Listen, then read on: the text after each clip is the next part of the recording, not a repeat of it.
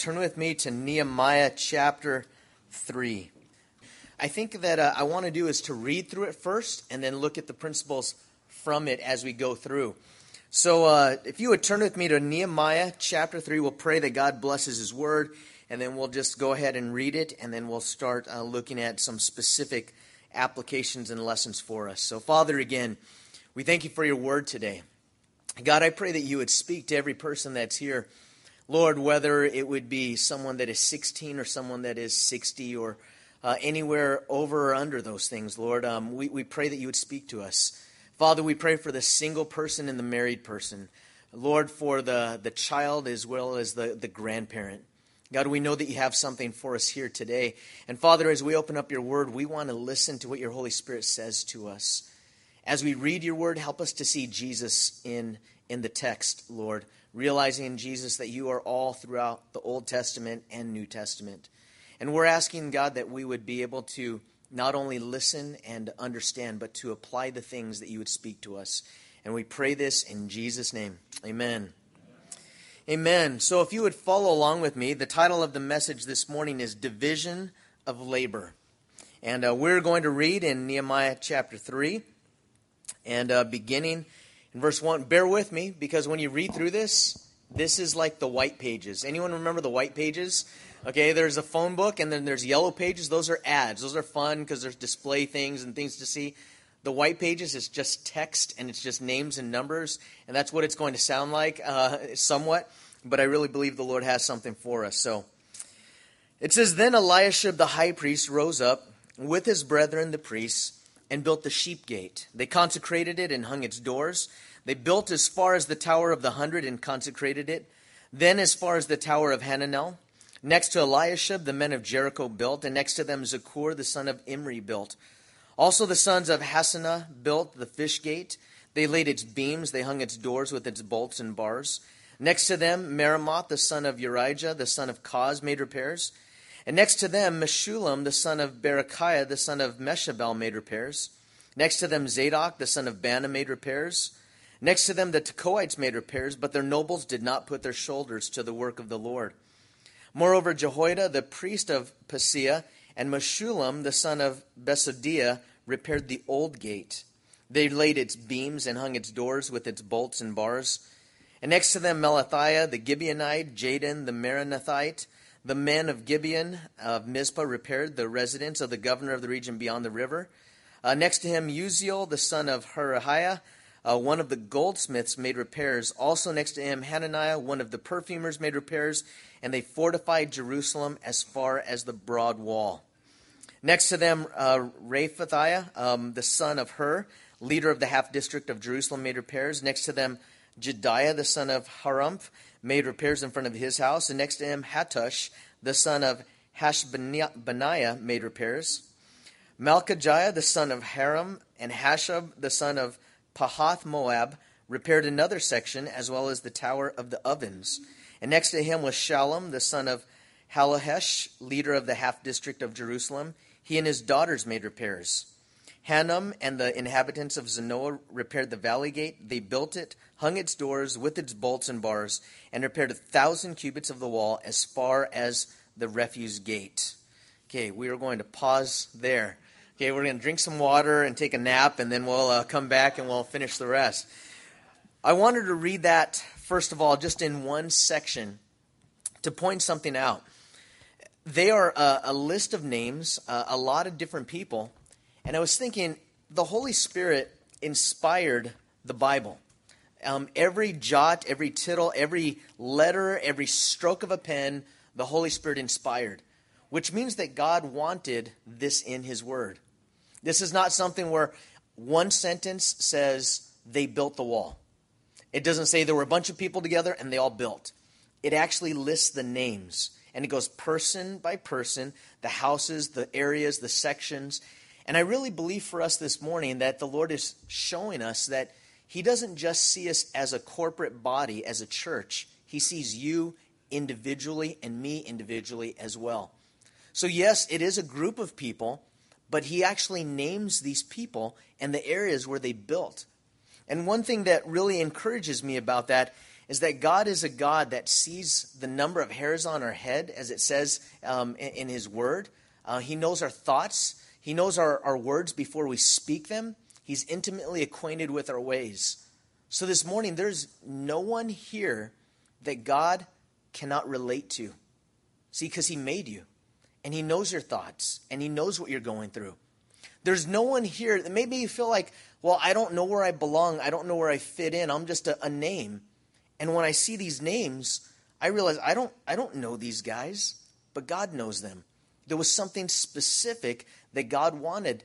And this record that Nehemiah has, this is his journal. This is Nehemiah's memoirs. And what this tells me is that Nehemiah also noticed these people that were building.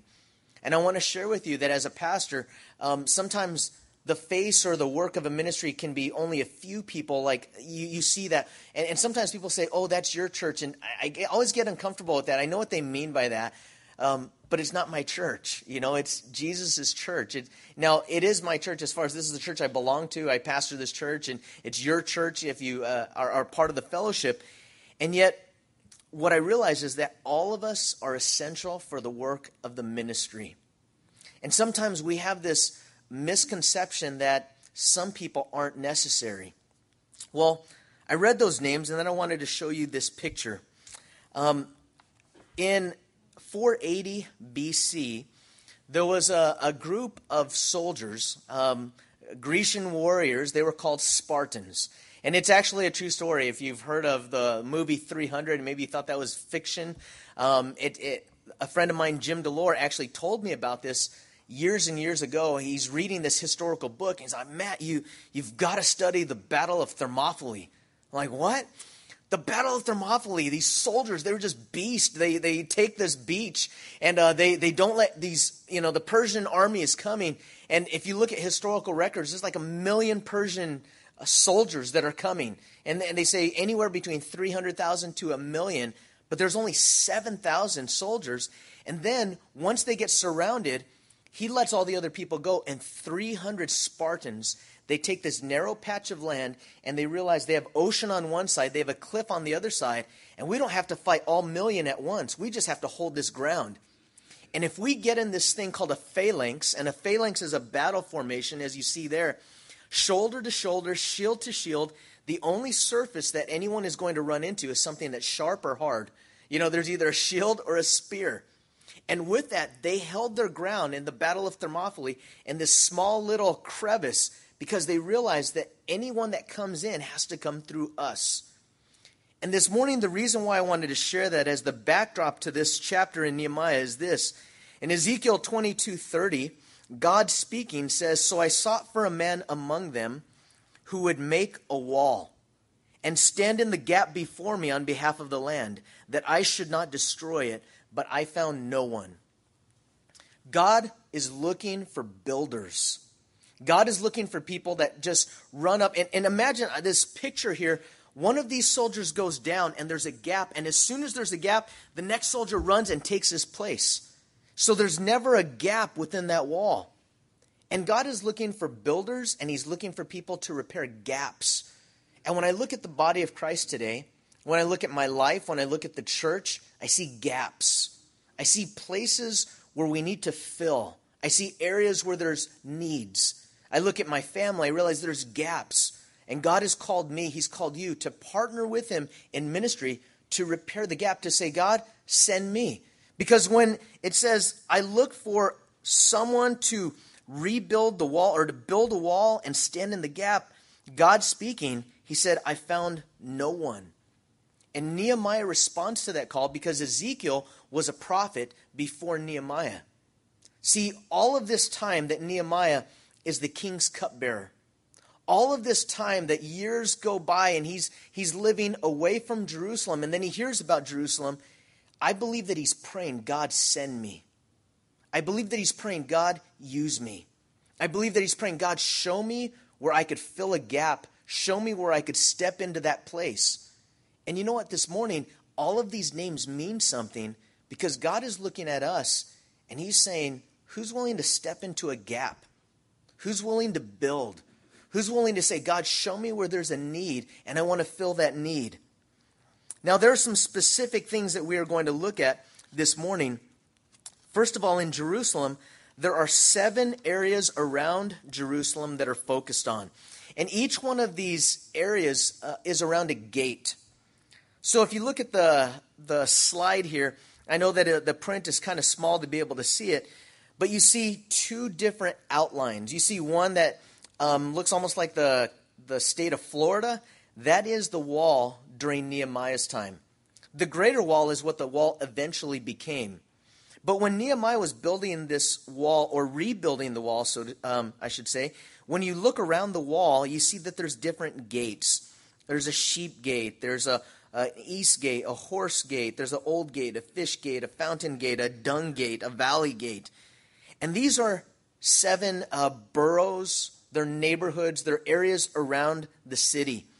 And when I think of, when Pastor Bill was just talking about Santa Cruz County and how it served the Bay, I think about areas, and I think about boroughs. And I think about Aptos and Capitola and Soquel and Santa Cruz and Ben Lomond and Scotts Valley and Felton. I look at, in a sense, imagine that God wants to do a work here.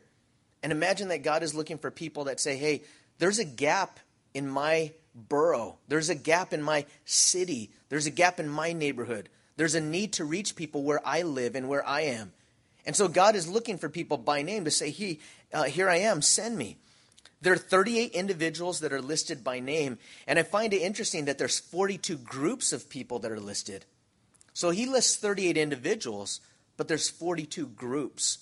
So we can't only see it as an individual thing. We have to realize that we're part of something bigger than us. Church is the same way. When we think about a church, there's administration and teachers and worship leaders and children's ministry and deacons and youth and college and married couples and finances and all these different parts that make up a church. And so this morning, I really believe that there are some lessons of life and ministry that are going to come specifically from this section of Scripture that we are looking at. So we looked at chapter 3, this first part, and I want to begin with where we should begin. In verse 1, Eliashib the high priest rose up with his brethren, the priests, and built the what? The sheep gate. They consecrated it, and they hung its doors. And I really believe that when it comes to rebuilding, we have to begin at the sheep gate. Now let me explain contextually what the sheep gate was for them. The high priest, Eliashib, when the temple is rebuilt and they start sacrificing in the temple, the sheep are brought in, the sacrificial lambs are brought in through the sheep gate. And this sheep gate was a place, it's the only gate that is mentioned where there's no locks on it. All of the other gates, it mentions, the locks that are built, but this place, it's open. And when I think about this sheep gate, it's important to realize this. Jesus himself is that gate. Jesus himself is that door. And that's where it all begins. If I want to rebuild my life, I'm not going to run to Barnes & Noble and look at 10 steps to rebuild my life. I need to begin at the sheep gate. I need to understand who Jesus is. Because if I don't understand who Jesus is, then I'm building on a foundation other than Christ. And all of those foundations, as we know, those foundations will be washed away. In fact, when we look at this sheep gate, first of all, it's sanctification. In the Old Testament, this is before Jesus came, the sacrificial system, when God set it up that through blood there would be remission of sin, they would bring a sheep, a goat, they would bring a dove, they would bring it to the priest. The priest would sacrifice that animal, and then they would burn it, and then that would be the offering to the Lord. But even in the Old Testament, they understood this, that the blood of bulls and goats was only representative of forgiveness. In fact, when you think about the word scapegoat, what is scapegoat? A scapegoat is putting the blame on someone else. And we get that because it's a biblical term in which they would place the hand on a goat, and it would symbolically represent the transfer of sins onto an animal, and then the animal would be killed. And that would be like, well, the punishment has been done. But Jesus came, and remember that when John the Baptist proclaimed him, what did he call him? The Lamb of God who takes away the sins of the world.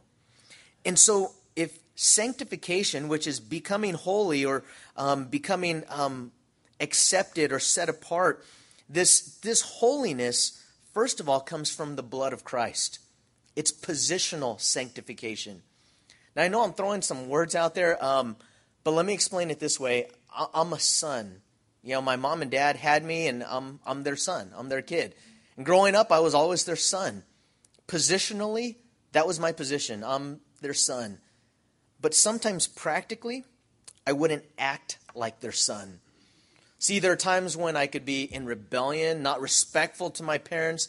There could be times that I don't listen to my parents or I'm not loving back to my parents. Positionally, I am still their son. Practically, I'm not acting like it.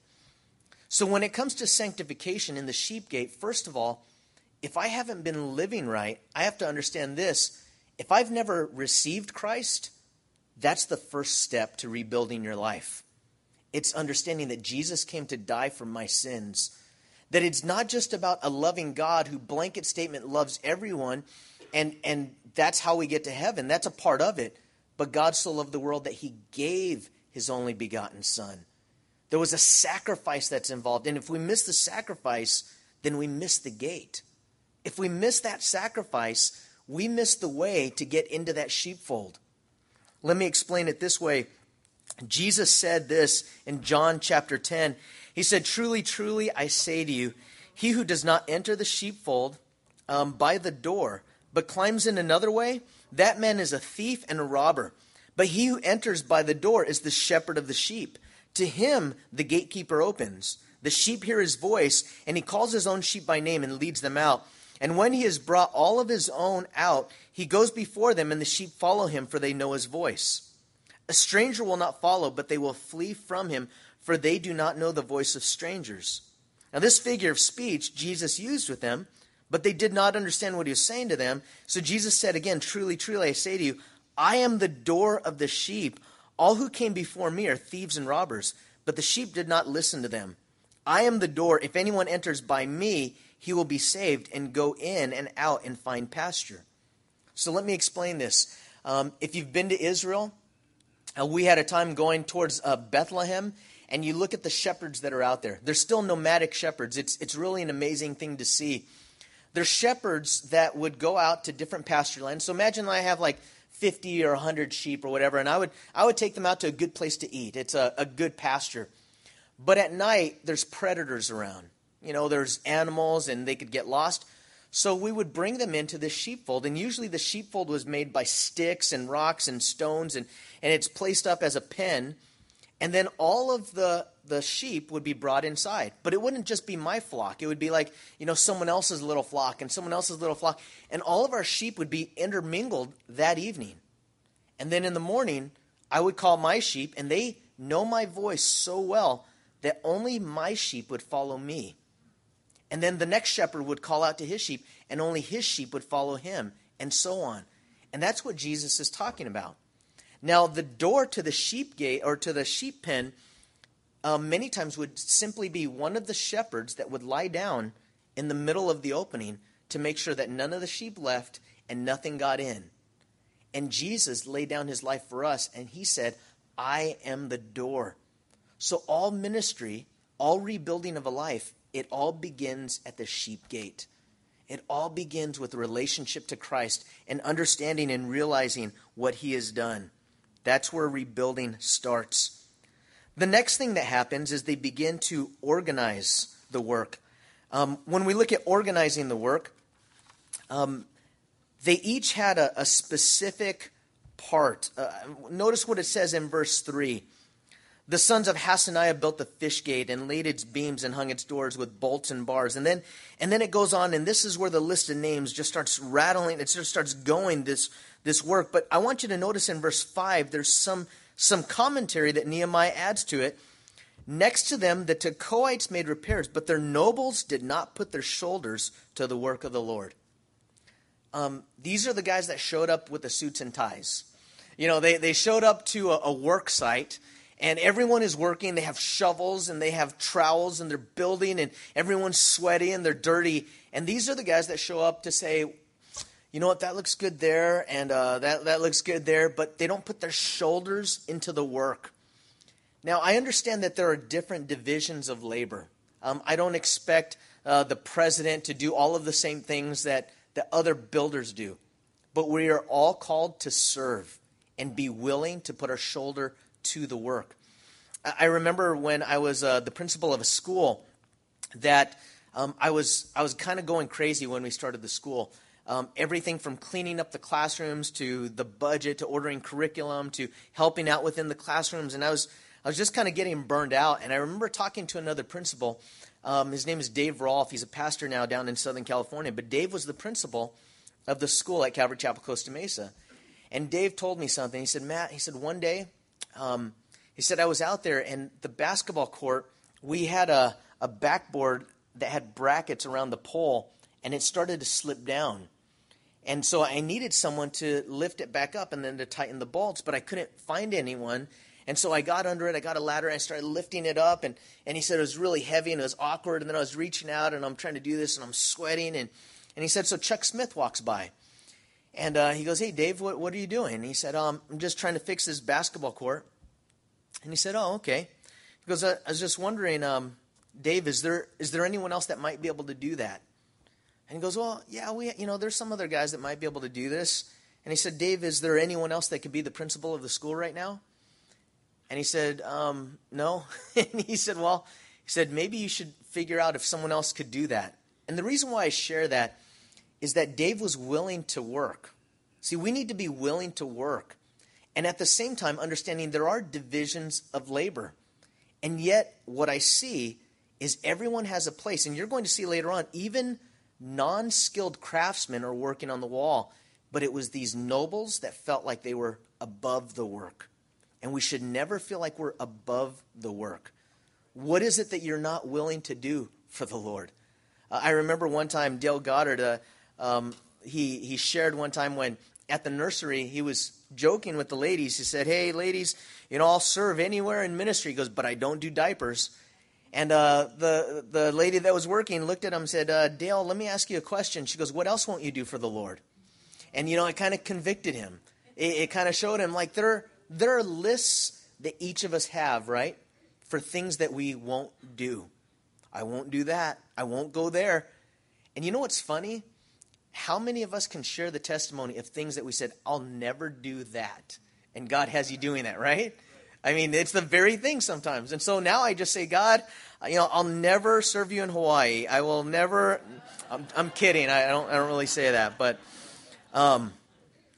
sometimes like it's the fear that we have of really leaning into it is sometimes, I believe, rooted in the fact that we're not really sure that God has the best plan for us. That's a trust issue. Because if I really understand that God loves me enough to send his son, would he ever put me in a place to do something that somehow, some way, was not only good for the kingdom of God, but was also good for me? See, hard situations sometimes that God allows us to be in, sometimes those situations teach us things. In Romans 8:28, obviously many of you know that one, some of you don't, but it says, for God causes all things to work together for good to those that love him and are called according to his purpose. It doesn't say that all things are good, but God causes all things to work together for good. So maybe you're in a hard situation and you're thinking, God, this isn't good. Maybe someone did something bad to you, but yet good can come of it if you turn it back to the Lord and say, God, use this in my life. See, patience, that's a work, right? God wants to do that work in our lives, and that means he's going to put you in a place to wait. Some of you are in waiting places right now, and you hate it. You're like, you want to scream because you're waiting. And God's saying, well, I'm just trying to teach you patience. And in my mindset, I'm thinking, no, I just need to get that next thing done. And God's saying, no, you're right where I want you, because this is where I could teach you some things about yourself. And so in organizing the work, it's important that everyone realizes we all have a place on the wall. Where's your place on the wall? What is it that God has called you to? See, if we don't know what those things are and we aren't looking for those things, then I really believe that so much of Christianity today in America, especially when it comes to young people, it's boredom. And many times we get bored because we don't know our place on the wall. But when you're on the wall and you're doing what God's called you to do, not only do you see God use you, but he's going to put us in places where our faith needs to be exercised. When it comes to our place on the wall, read with me in verse 6. Moreover, Jehoiada the son of Paseah and Meshullam the son of Besadiah repaired the old gate. Okay, so they repaired the old gate. Notice what it says in verse 8. It goes on to say, next to him, Uziel, one of the goldsmiths, made repairs. And next to him, Hananiah, one of the perfumers, made repairs. And they fortified Jerusalem as far as the broad wall. Now, think about goldsmiths as K Jewelers and perfumers as Bed Bath & Beyond or Body Works or whatever. You know, there's a guy that he's, you know, imagine you're a construction foreman. You know, you're the general on the job, and you're all you, and the guy's, you know, the guy's just like spraying, you know, and like, oh, smell this. This is a great fragrance. And you're saying, okay, I want you to take this sledgehammer. I want you to break down this stone. I want you to, and so these guys, maybe this perfumer had pretty soft hands. Maybe hasn't used a lot of tools. Again, I'm stereotyping. I'm sorry. If you're a perfumer, you might be really handy. So anyhow, they're building. But what I wanted to say is, when it comes to our place on the wall, God gifts us and gives us talents and abilities to be used for his glory. So what are you good at? What are the things that you like to do? And you're thinking, well, that's just what I like to do. That's what I'm good at. Then if you like those things, and God created us for his good pleasure, it says in Ephesians that we're his workmanship. So God, we're thinking about the work we do. God's saying, you're the work that I'm doing. And it says we're his workmanship created in Christ Jesus for what? For good works that he has prepared beforehand. Which means there's some plans that God has to use us for. And in that giftedness, I'm putting this diagram up here, is that sometimes we have that first circle is called our comfort zone. Things that we're comfortable doing and we like doing and we're gifted at. For some of you, it is teaching kindergarten and preschool age kids. That's your comfort zone. You feel comfortable with those kids. It's your gifted zone. You work well with them. As a teacher, both as a pastor, but also as a teacher before in a public school, I feel like my gifted zone is teaching, but my comfort zone is not kindergarteners. So I'm still in my gifted zone if I'm teaching, but I'm outside of my comfort zone. I've taught chapels, many chapels at the school that my kids grew up at. And they have different ages. There's like the kindergarten, first, second grade chapel. Then there's a third through fifth grade chapel. Then there's a junior high chapel. The one that freaks me out is when they say, Matt, you're up for the kindergarten chapel. And that freaks me out. That is way outside of my comfort zone. It's the hardest group of people for me to deal with because they get bored so fast, you know, and then they're jumping off the walls. And then if you get them engaged and they start laughing, then you can't bring them back. And so like nothing stressed me out more than teaching the kindergartners. For other people, your outside of your comfort zone might be working with tools. You're like, I just don't know how to work with. For some of you, outside of your comfort zone is computers. And see, there's a gifted zone where if I'm teaching kindergartners, I'm still in my gifted zone, but I'm outside of my comfort zone. But let me tell you where I'm outside of my even gifted zone. I'm outside of my gifted zone when it comes to computers. You know, when it comes to teaching technology or programming, that's outside of my gifted zone.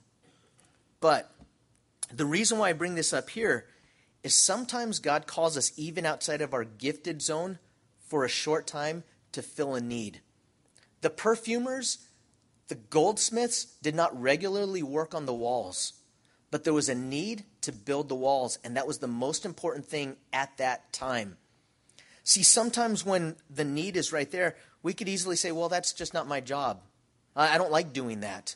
Well, someone has to do it, right? And when it comes to raising family, I mean, who likes to change diapers? Nobody likes to change. No one says, I love changing diapers. That's just like my calling. We do it because it stinks and there's a necessity and you have to change it. And it's the same way when it comes to ministry. Sometimes God will call us outside of our gifted zone to do things for a season. Now, we shouldn't spend the majority of our time outside of that giftedness, because then we're almost going against the way that God has created us. Baseball fans, growing up as a Dodger fan in L.A., do you guys remember a guy named Pedro Guerrero? Pedro Guerrero had a great bat. I think he hit 15 home runs in 1 month, and it was like a major league record at the time. He was terrible at catching the ball, and he played third base. And I remember when they had hit the ball to him, he's sitting there, and bam, it would hit him in the shoulder, or it would like hop by him, and it was always like a scary thing whenever someone hit the ball to Pedro Guerrero. But the thing about Pedro Guerrero, when they asked Tommy Lasorda, the manager, like, why is Pedro Guerrero playing third base? You know what his answer was? Because I don't have anyone else to play third base. See, sometimes you just got to play that position until someone comes along. But it's for a season. If you play that position too long, then you're going to get hurt. And it's not going to go well. And I share that because when it comes to ministry, sometimes people only are willing to do the things that are easy. See, God calls us to do things that are hard.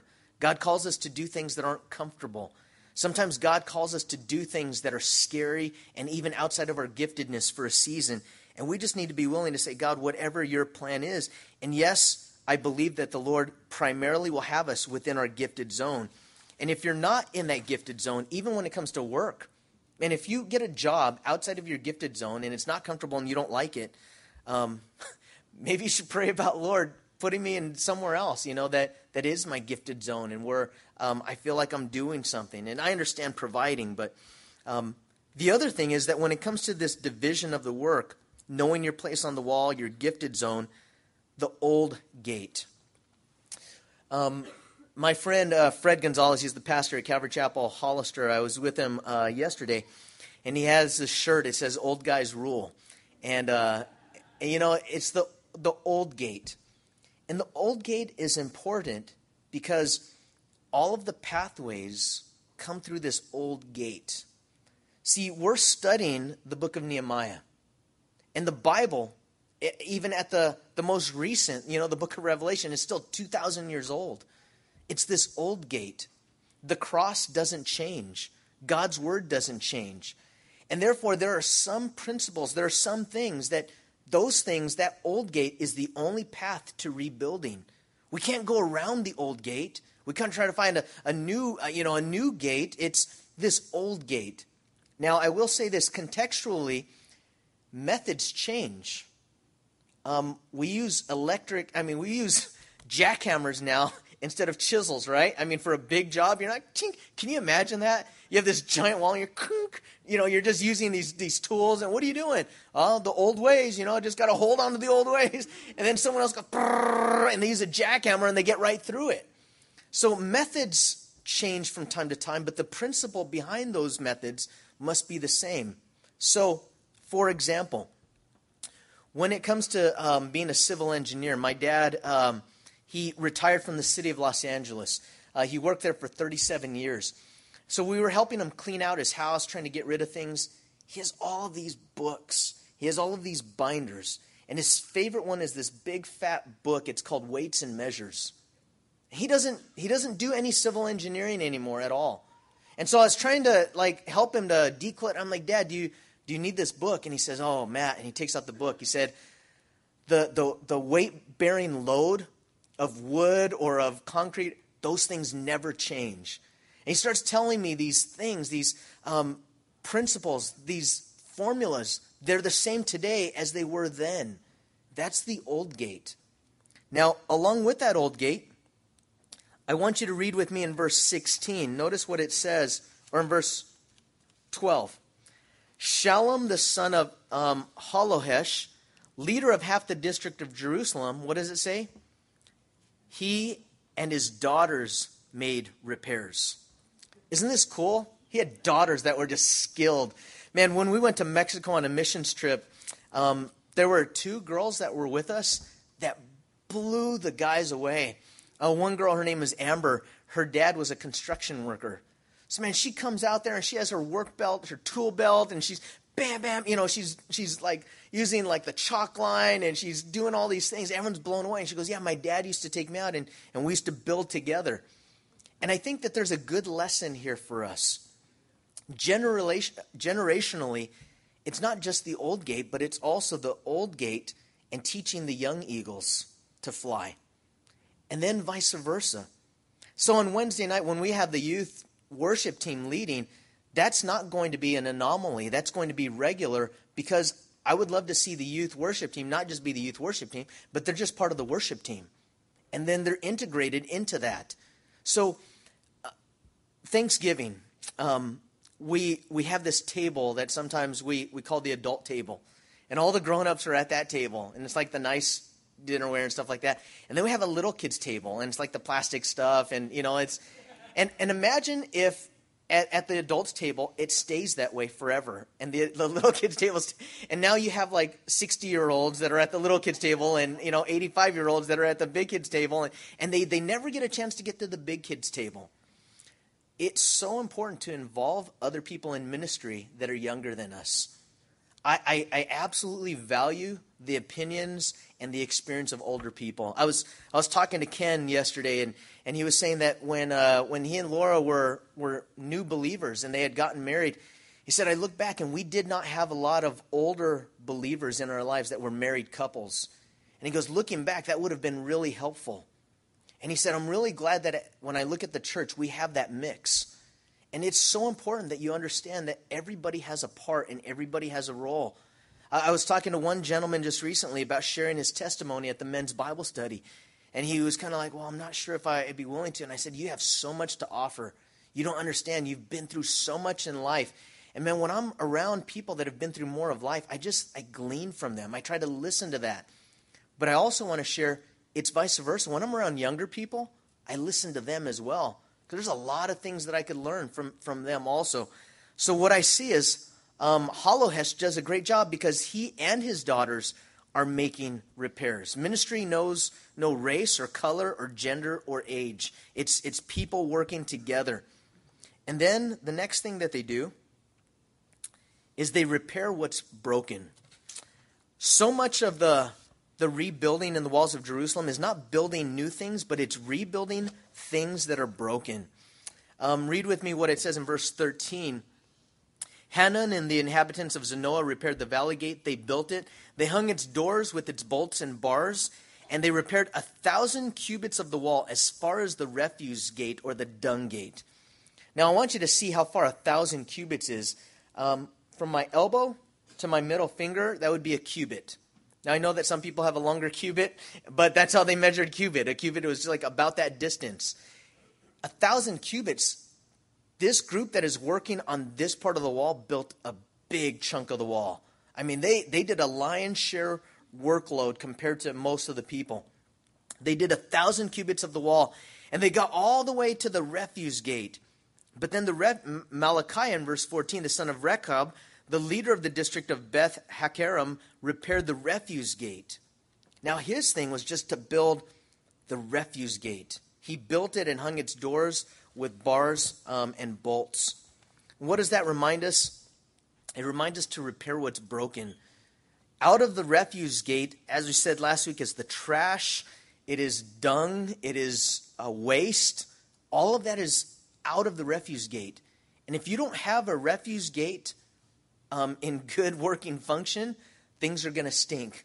Things are going to be unhealthy. When it comes to our lives, attitudes, man, if I have a bad attitude, I better get rid of it. There better be a way for me to lose that attitude. Otherwise, it's going to infect everyone around me. Conflicts, those are things that need to be dealt with. Laziness, sin. So those areas need to be areas that constantly, Lord, take those things out of my life. God, remove those things from me. God, examine my heart. God, purify me.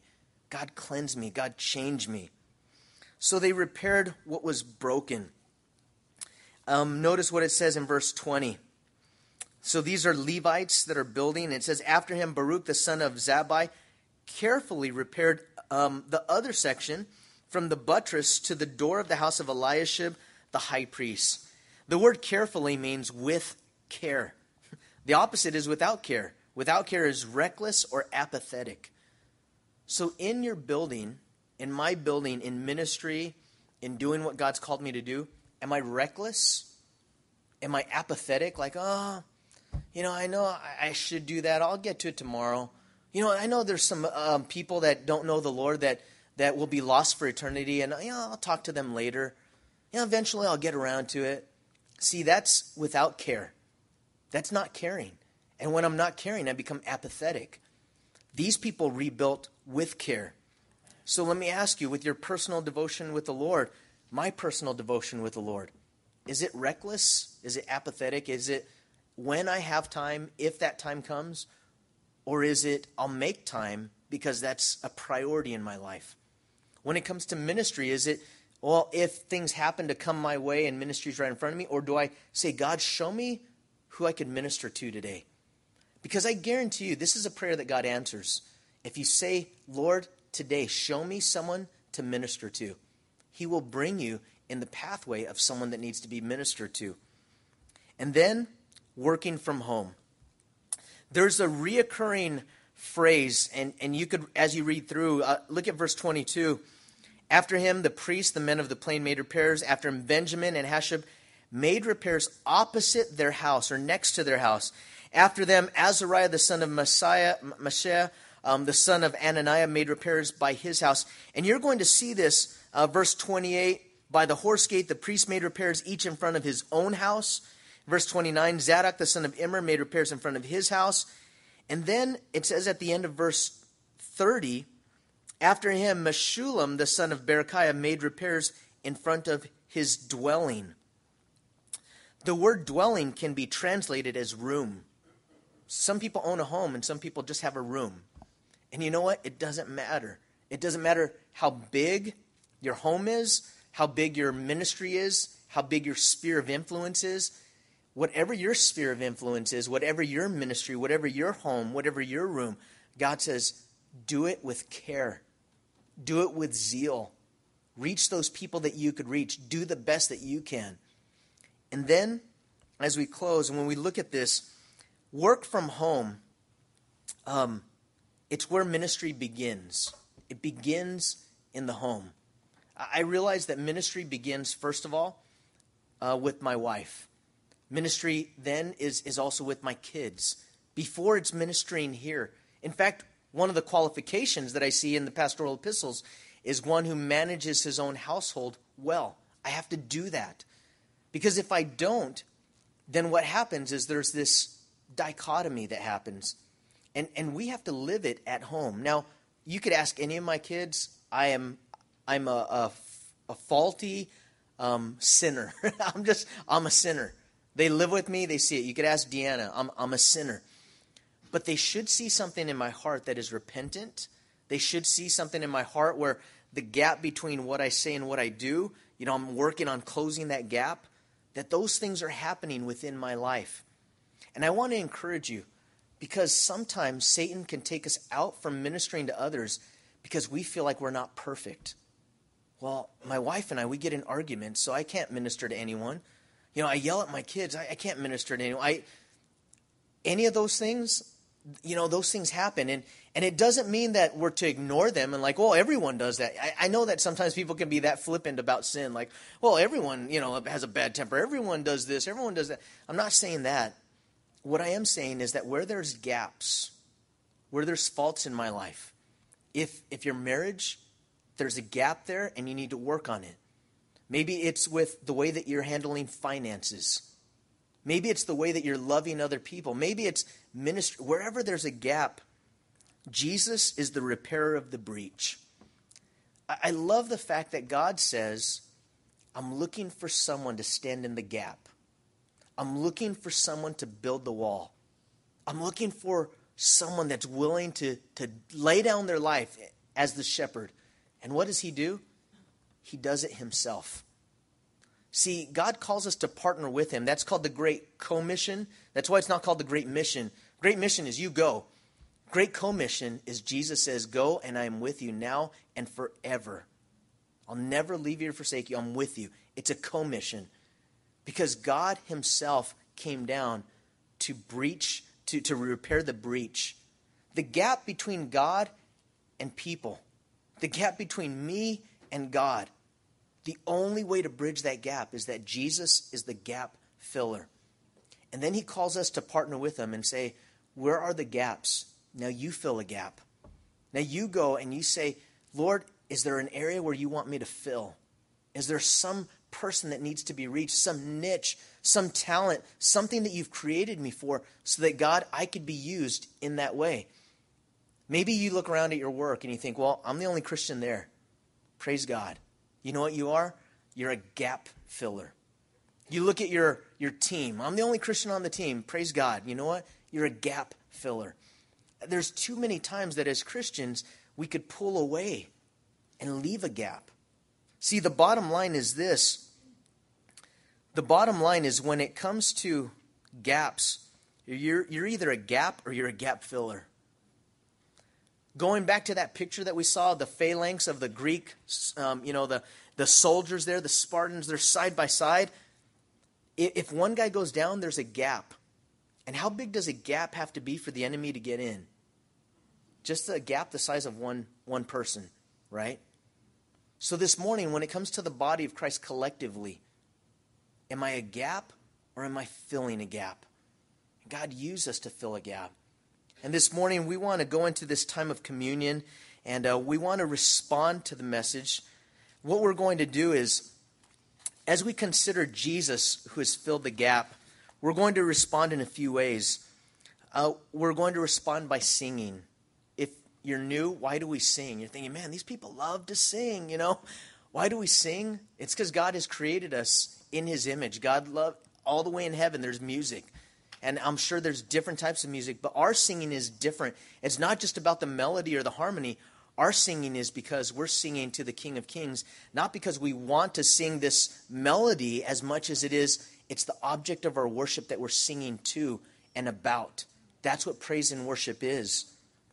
We're going to respond by surrender.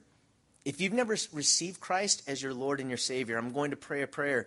And I'm going to ask you to pray that prayer by faith and opening up your heart and saying, Jesus, save me. Jesus, forgive me. Jesus, fill me. We're going to respond by giving. That's why we have an opportunity for tithes and offerings. That time of tithes and offerings is not a guilt thing. That's to participate as a commission of what God's doing, and it's a response in worship. And then we're going to respond by receiving communion, receiving God's grace, receiving God's love, receiving the strength that we need. And so let's pray and let's respond to this and realize that, yes, God calls us to partner with him and fill gaps, but ultimately, Jesus is the repairer of the breach. Father, we thank you. We thank you, Lord, for initiating the relationship with us. That, God, it's not about us loving you first, but we love you because you first loved us. And God, I want to thank you that it's not about us trying to build a bridge to heaven. It's not about us trying to make our way by being good or doing good works. But Jesus, you realize we could never build a bridge that far. God, we could never climb that high. So Jesus, we thank you for coming and dying for our sins, the very sins that separate us from God. Lord, I pray this morning if there's anyone here that has never opened up their heart, their life to you to say, Jesus, forgive me for my sin. I pray that today would be the day of salvation. And if you've never received Christ, then what that means is you're praying and you're saying, God, I receive this free gift. And would you pray with me, Jesus, come into my life. I receive that gift. Forgive me for my sins and fill me with your Spirit. Thank you for paying that price for me and help me to walk with you. And I thank you that you'll never leave me or forsake me. Father, for those of us that have already entered into that relationship, we pray that you would bless this offering. Lord, as we give to you, Lord, may it be an act of worship, not out of guilt or compulsion, not because we could buy you off, but Lord, because we're simply responding to what you've already given to us. And I pray, Lord, that as we worship you, that it would be more than just music and more than just lyrics, but Father, that it would reflect what is happening in our hearts of worship towards you. Bless this time, Lord, in Jesus' name. Amen.